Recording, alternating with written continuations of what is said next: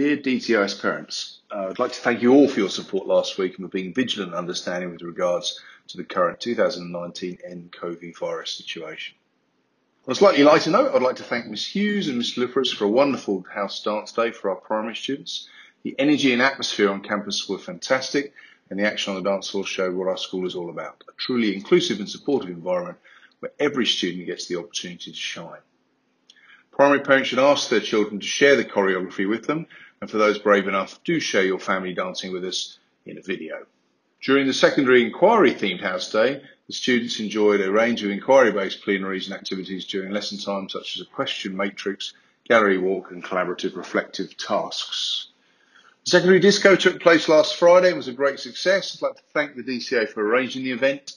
Year 2 enjoyed running charity shops last week, and not only did they show some fantastic math skills, but also managed to raise $400 for the Red Cross towards their work in Australia and Indonesia. Well done. We look forward to welcoming parents of children who are part of English as an additional language programme to our EAL workshop, which will take place tomorrow, the 4th of February at 8:45 in the Cougar Hall. Elevate Education are joining us on Wednesday to conduct their much appreciated ACEU exams workshop for students in Year 11 and the parent-teacher conferences for Year 11 and 13, and the secondary individual learning plan ILP meetings will also take place on Wednesday.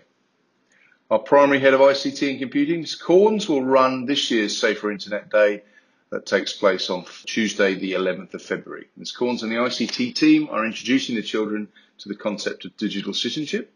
In class, the activities include discussions, videos, quizzes, etc. Please continue this discussion about the safe use of the internet at home. Finally, I'd like to thank all of you who have completed our parent satisfaction survey. Pleased to say we managed to reach our target, and our students may be slightly more excited than I was to hear that I will be taking guitar lessons with Mr. Fernandez to be able to perform on the spot and in the primary assemblies. Have a great week. Thank you for listening to the Dover Court podcast. Please subscribe to our channel.